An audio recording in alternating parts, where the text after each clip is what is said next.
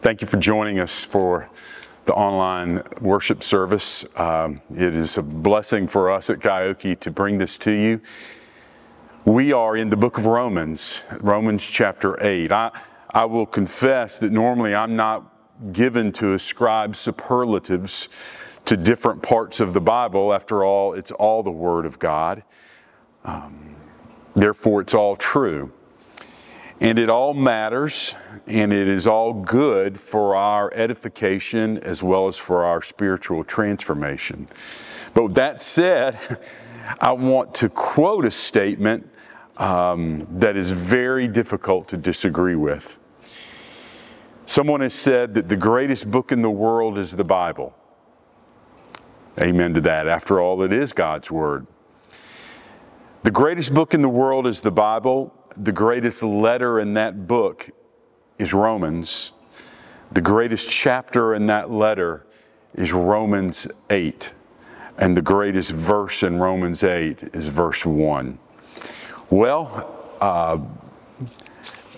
like I said, very difficult to argue. We are entering what most commentators and just readers of Scripture, I think, would agree is perhaps the pivotal chapter, not just in Romans, but in all the Bible. If we understand what is written in this chapter, then we have a grasp of why the good news, why the gospel, there is no shame in it. Why we can stand confidently and affirm the wonder of the gospel of Jesus Christ. So why is chapter 8 so significant? Well, partly because of what it says and the realities of what it says. Paul starts and in the opening verses through about verse 4, he shows us what it means to live our lives with no condemnation. Then, from about verses 5 through 12, he writes about the significance of life in the Holy Spirit and what difference it makes in the life of a believer. Then he turns to what it means to be in Jesus Christ and how that affects and how it should cause us to view not just our lives, but our future lives as well. Around verse 28, for about 3 verses, he focuses on the assurance of our salvation, why it is so rock solid. And then, beginning in verse 31, he closes out, kind of reaching the mountaintop, the peak of the spiritual Everest, by giving a series of questions, someone has said, designed to destroy fear and doubt. And that's exactly what happens. In fact, I will probably remind you of this if you're with us when we finally get to a close of our study of Romans 8, that those last 10 verses or so is a passage that I often read in funeral services because they are so sublime and so majestic.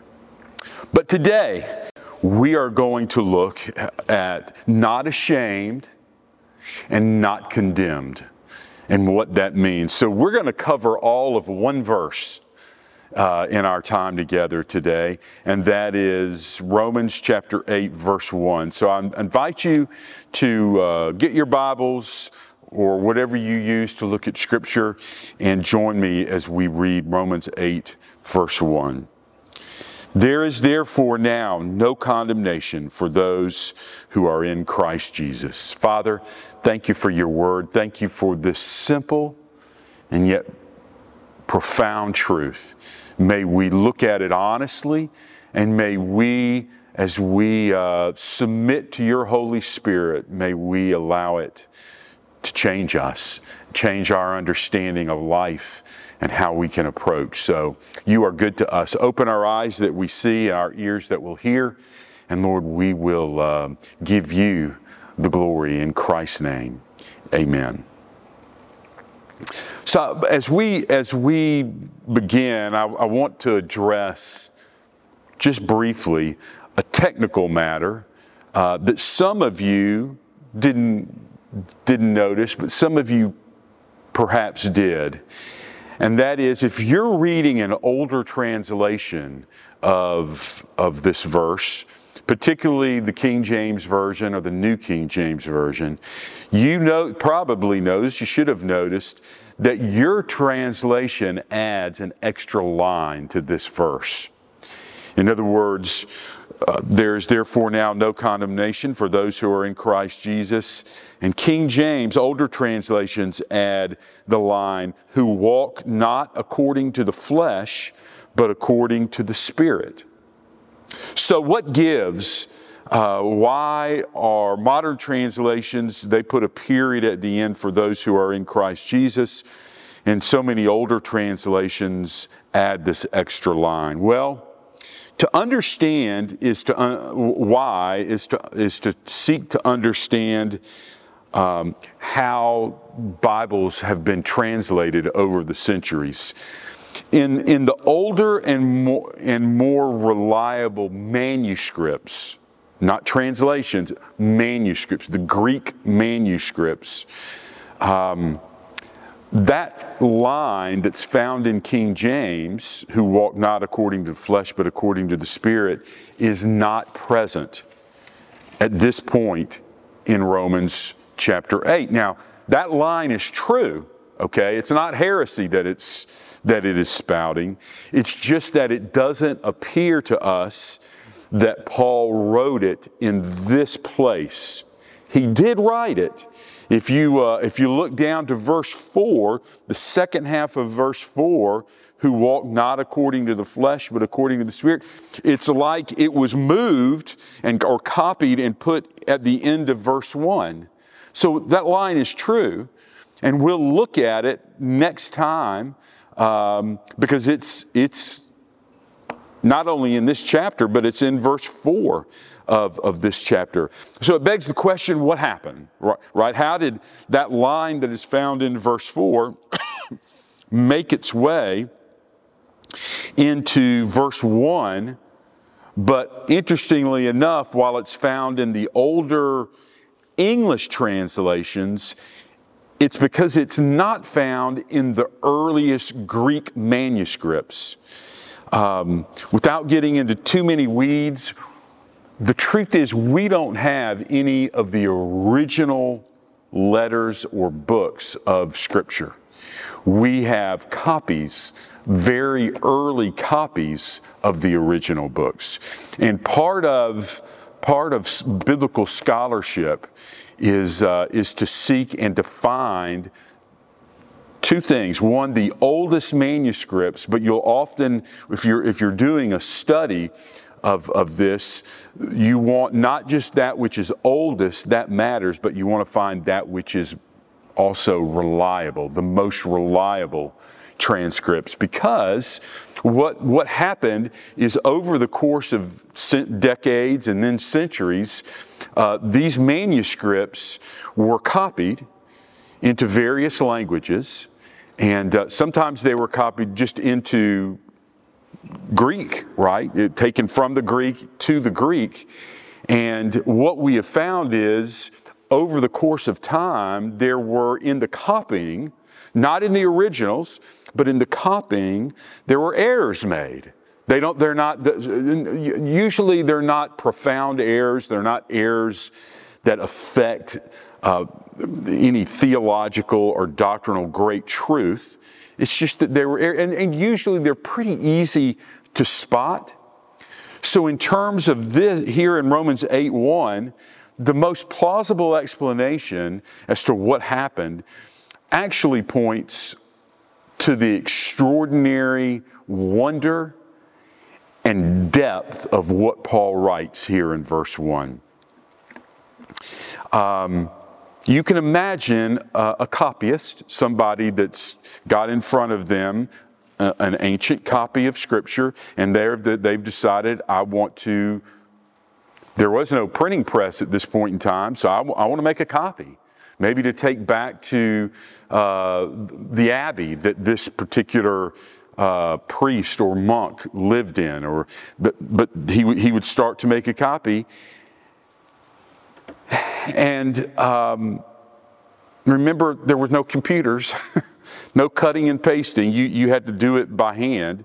And when he comes to verse 1, he either gets ahead of himself and accidentally looks at the second half of verse 4 and writes it at the end of verse 1, or maybe more probable, when he copies verse 1 as Paul wrote it, he's just overwhelmed and he doesn't believe that God could be so gracious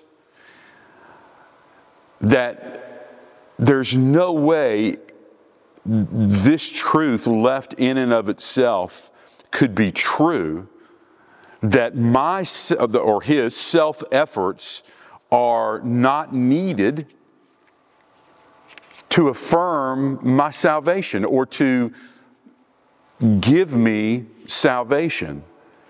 So he takes what is true at the end of verse 4 and he just sticks it on the end of verse 1. In other words, he reads, "There's therefore now no condemnation for those who are in Christ Jesus," right? Verse 1 as evidently Paul wrote it, and he goes, wait a minute. Surely I have to do something.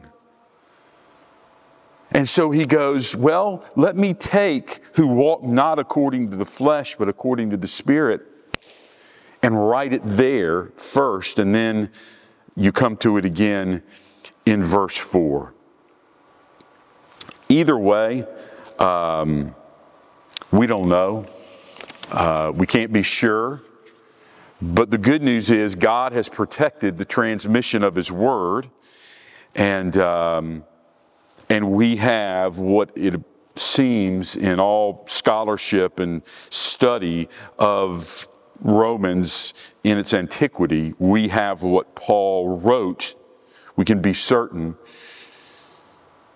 as it is, there is therefore now no condemnation for those who are in Christ Jesus. So I hope I didn't bore you to death, but I did think it's interestingly enough to point out, especially to those who may be scratching your head going, wait a minute, my Bible has an extra line there.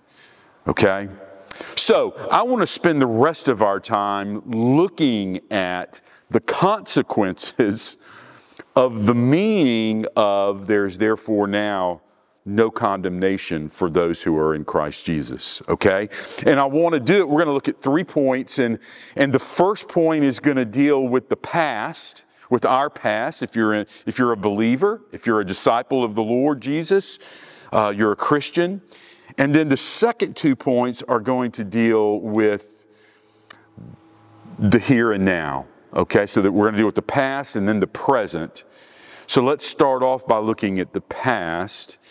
And that is found in the opening words, there is therefore. Therefore, there is therefore, and here's what we see.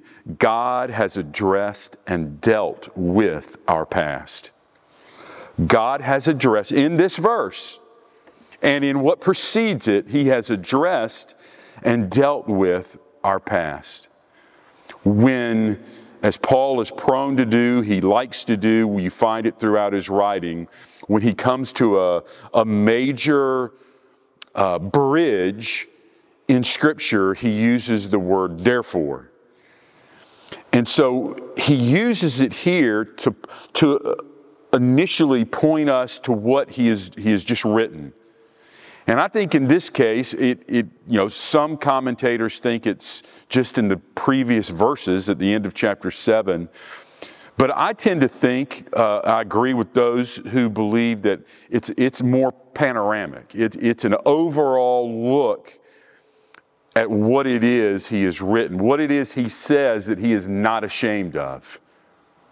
The good news. He's not ashamed of the gospel, for it is the power of God unto salvation to all who believe, to the Jew and to the Gentile.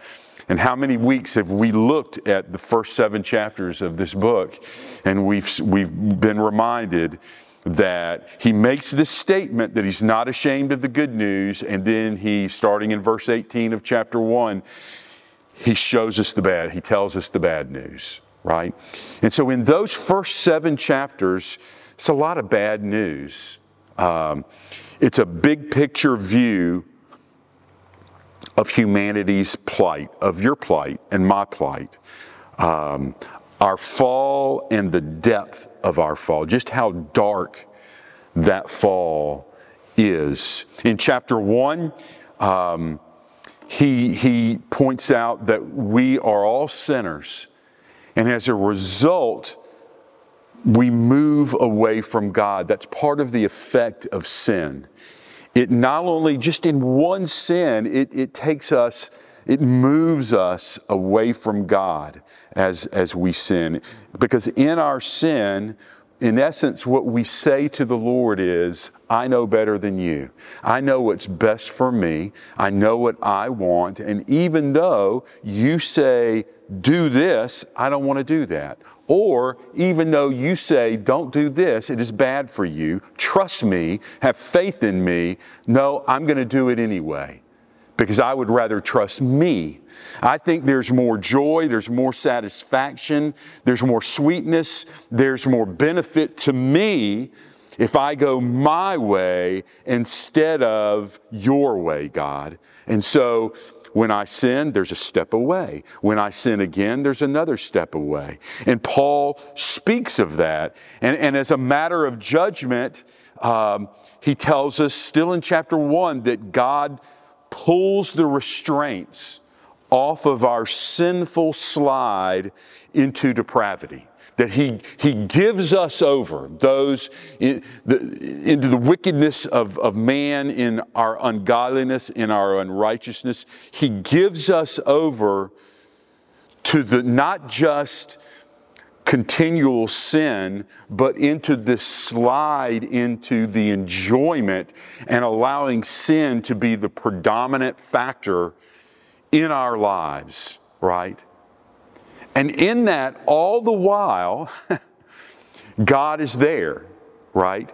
I mean, He has not made the final cut, the final sever between His chief of creation, man, and the Creator, God Himself.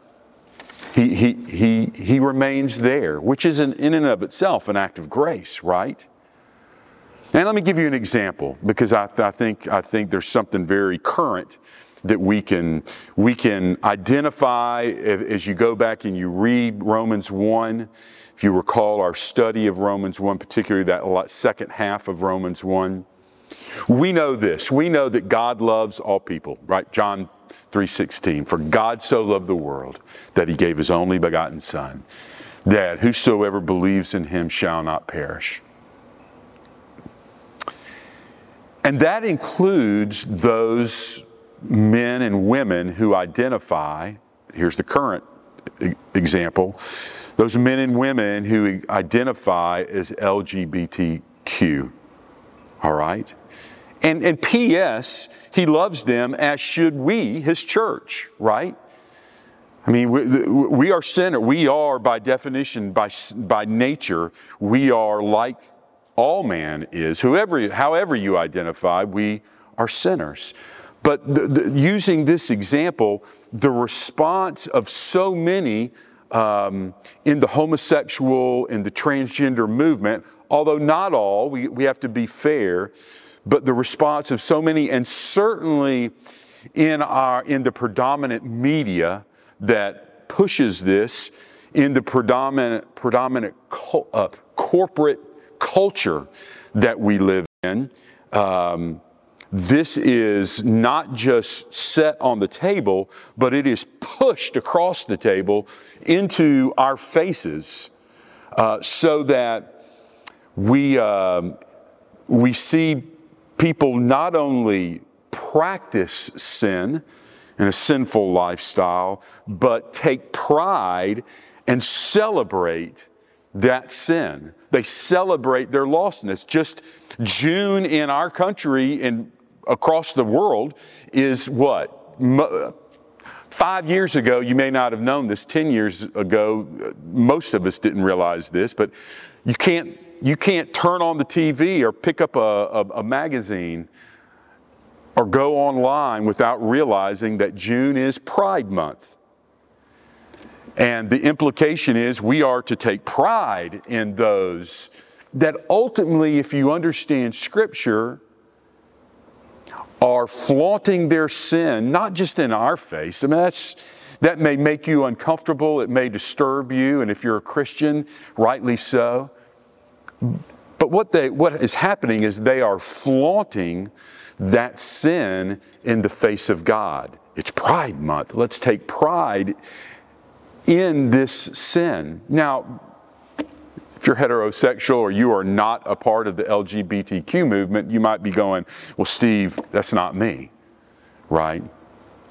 But how many movies have you watched? How many books have you read? How many jokes have you told that flaunt and celebrate sin? They are of sexual nature or violent in nature, that flaunts in the very face of God His truth, His Word, and we do it anyway. And we celebrate it. And we put it out there on the table. So, chapter 1 is a deep dive into man's deep dive into depravity. All right, then you move into chapter 2. We won't spend as much time in these next couple of chapters. In chapter 2, before we begin pointing our fingers at the lostness of others, Paul tells us that separation from God is endemic for all people. Jews, Gentiles, religious, non-religious, those that read the Bible, those that are pagan in nature, we're all separated from God. And he moves into chapter 3, and he writes that unless something happens in a person's life, any person, because lostness and sin is so universal for all people, all have sinned and fall short of the glory of God, we are without hope unless something outside of ourselves happens to us. He tells us in chapter 3 that none of us seek God, that not one of us is righteous. There's not one of us that does good or wants to do good. But finally, in the middle of chapter 3, in the midst of all that, and it really is despair, he holds out this amazing truth. And I'm just going to read it because it's so significant. In verse 21 of chapter 3, he writes, But now, the righteousness of God has been manifested apart from the law. Now, the significance of that is, if you remember, in verse 18 of chapter 1, he writes, For the wrath of God is revealed from heaven against all ungodliness and unrighteousness of men who by their unrighteousness suppress the truth. Right? And then that's when he begins that deep dive. And he begins to write about just how dark that is. And now, like a cup of cold water to a dying person in the desert, he holds it out and he says, But now, the righteousness of God. Because everything before that has been, how can an individual, how can a man or a woman be found right before God? And Paul's answer is, there's nothing in you that can promote or present righteousness before God. Because nobody wants to be right before God. You would rather go your way than be found right before God. But as Job asked the question thousands of years earlier, eventually a man will ask, how can I be found right with God? And now Paul begins his answer in chapter 3, verse 21. But now the righteousness of God has been manifested apart from the law. And he goes on to say, the righteousness of God through faith in Jesus Christ for all who believe, for there is no distinction. So, beginning there in chapter 3, verse 21, through chapter 6, Paul goes on this incredible couple of chapters of how God declares guilty people not guilty in Christ. When a person in faith turns and trusts Christ, God declares, He justifies them. He declares them not guilty. It's a beautiful trip through chapter 6. And then in chapter 7, which should be freshest to us before we took this break, couple of weeks break from Romans, he shows us why we, though we have been saved and are in Christ, we've been justified, we've been declared not guilty in Christ, why do we struggle so much with sin? He uses himself as an example at the second half of chapter 7, and it culminates in verse 24 by, you can almost picture Paul reaching up his hands and crying out, "Wretched man that I am, who will deliver me from this body of death?" And remember, we said he cries out like that as a Christian, as a believer, as someone who has been justified in Christ, but it is just a reflection of his struggle. He wants to obey God, he wants to do right, but there's something there that at times, not always, but at times prevents him from doing right. Who will deliver him? And he gives us a preview of coming attractions in the first part of verse 25 when he says, "Thanks be to God through Jesus Christ our Lord."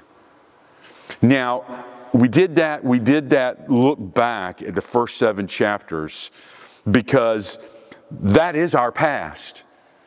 That is our past. It's my past, it's your past. It may be, if you don't know Jesus Christ, then that second half of those chapters, from chapter 3, verse 21 through chapter 7, doesn't really apply to you because you remain in those first couple of chapters of Romans.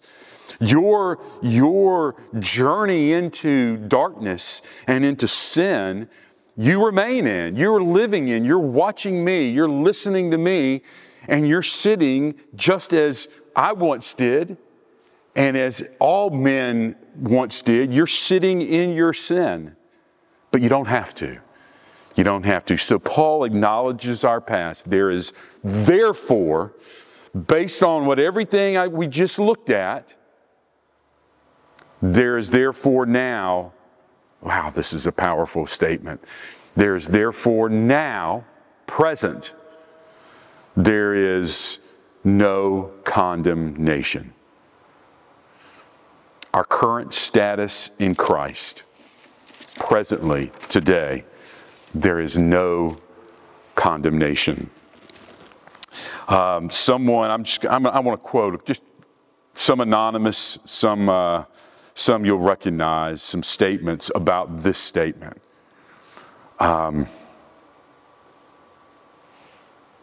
Someone has said, "This is the best news you will ever receive.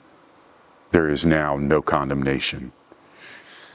Someone else has written, "Often we make the mistake of thinking that the gospel is simply what we believe in order to be saved. We hear it, we believe it, and we are born again. Though we wouldn't say it this way, we often act like the gospel has no further relevance to us. It gets us in the door, so to speak, but it's not part of our daily life." Wow. If any verse screams and pushes against that, that's a true sentiment. Maybe that's you. You look back however long ago, 6 months, 6 years, 60 years ago, you gave your life to Jesus. You ask Him, and that's how you view your salvation. But Paul says here, there is therefore now, today, no condemnation. Martin Luther wrote in his lectures on Romans, quote, "To progress is always to begin again." In other words, transformation, walking with Jesus, means there is a daily movement. There's a daily going forward, and there's a daily going backward. We start over, and then we start over again, and then we start over again. There is now no condemnation. I can't stress the significance of that word now. With everything understood, is as if Paul is saying, with everything understood about our past, about where we've been, now, today, there is no condemnation. And guess what? That truth will be true when you wake up tomorrow. You can claim that same guarantee. Just as there was yesterday no condemnation, there is today no condemnation. This truth, I really believe, should rock you and me to our core in its relevance, in its pertinence to our lives today. This is an ancient truth that is just as fresh in 2023 as it was when Paul wrote it. And it will be just as fresh 2,000 years from now. There is therefore now no condemnation. Doctrinally, theologically, God does not condemn you. Wow. God does not. The greatest judge, the ultimate judge that we all face and will stand before, He does not condemn you. And what that means is, He will not condemn you. And some of you are thinking, yes, Steve, I understand what I deserve, eternal separation from God, hell, and all of its horror. That's what I deserve. I get those first 6 chapters of Romans. I get it. I know that's what I deserve. And I understand that when Christ died on the cross, and when I looked at Him, and by grace through faith, God's grace through my faith, trusted Him, I understand that He forgave me. And I understand that when He saved me, I was not condemned. But man, I look back at the things I've done. I'm afraid of the things I will do.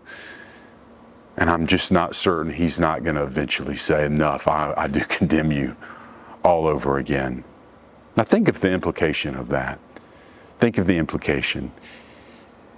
If Jesus was to condemn us sometime in the future, or if He was to condemn us, although we stood condemned apart from Christ, if in Christ and through His work on the cross, He was somehow afterwards to find condemnation in us, the implication is He would have, in order for us to no longer be condemned, He would have to go back to the cross.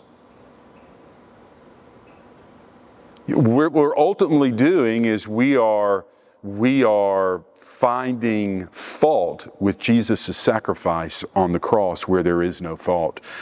God does not condemn you.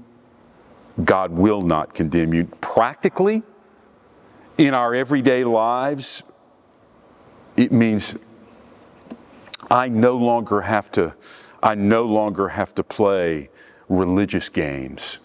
If you're a believer, Yeah, there are probably many games, but I can think of two games that we often play as Christians. There is what we'll call the achievement game, where we try to earn enough brownie points before God. We try to earn enough brownie points before others. We want the applause of other people. We try to reach a career level where everybody will go, "Ooh, look at them."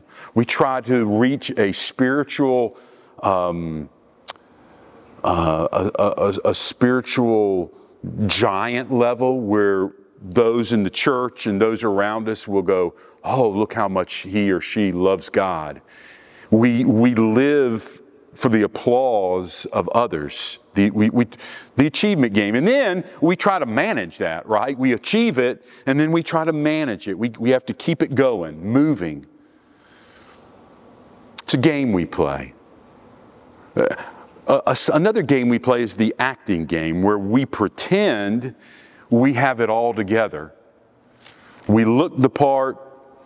In public, we act the part. We seem like, okay, I've got this. Others think I have this. But in reality, we don't have it all together. It is just a truth. It's a reality that you can watch a person and you can think you know a person, but when that person gets into their home or their apartment, wherever they live, and they shut that door, you don't know what goes on behind those doors. You don't know what goes on in the heart of an individual. But we do know this: God knows. God knows. So there is therefore now no condemnation. Now, here's the second aspect of there being no condemnation. Dealing with our present, dealing with today, and as we said, also our future, but primarily today. There is therefore now no condemnation for those who are in Christ Jesus. And here's the point: salvation is Christ specific. Salvation and thus living without being condemned, living with no condemnation, is Christ specific. It's not across the board. This is not a religious truth or a principle. It's a truth, but it's not a religion. It's not true for every faith, for every religion. It's not true for all men and women. It is true. There is therefore now no condemnation. For who? For those who are in Christ Jesus. And that kind of brings I think, us to a good, safe place to stop for today, as it'll move us into our next few verses for next time.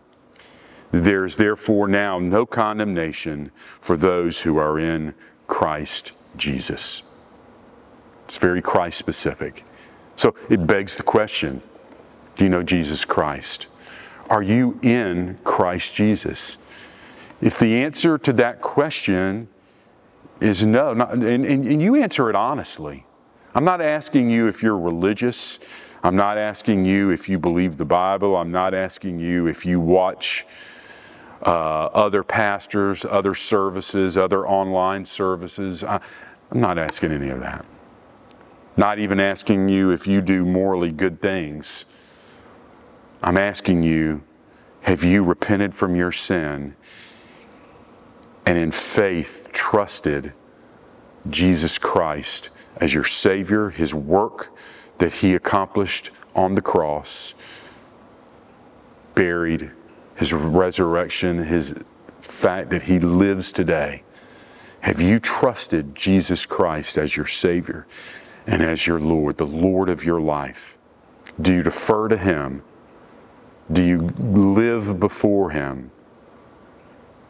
Sadly, if not, the answer for you is then you live under condemnation.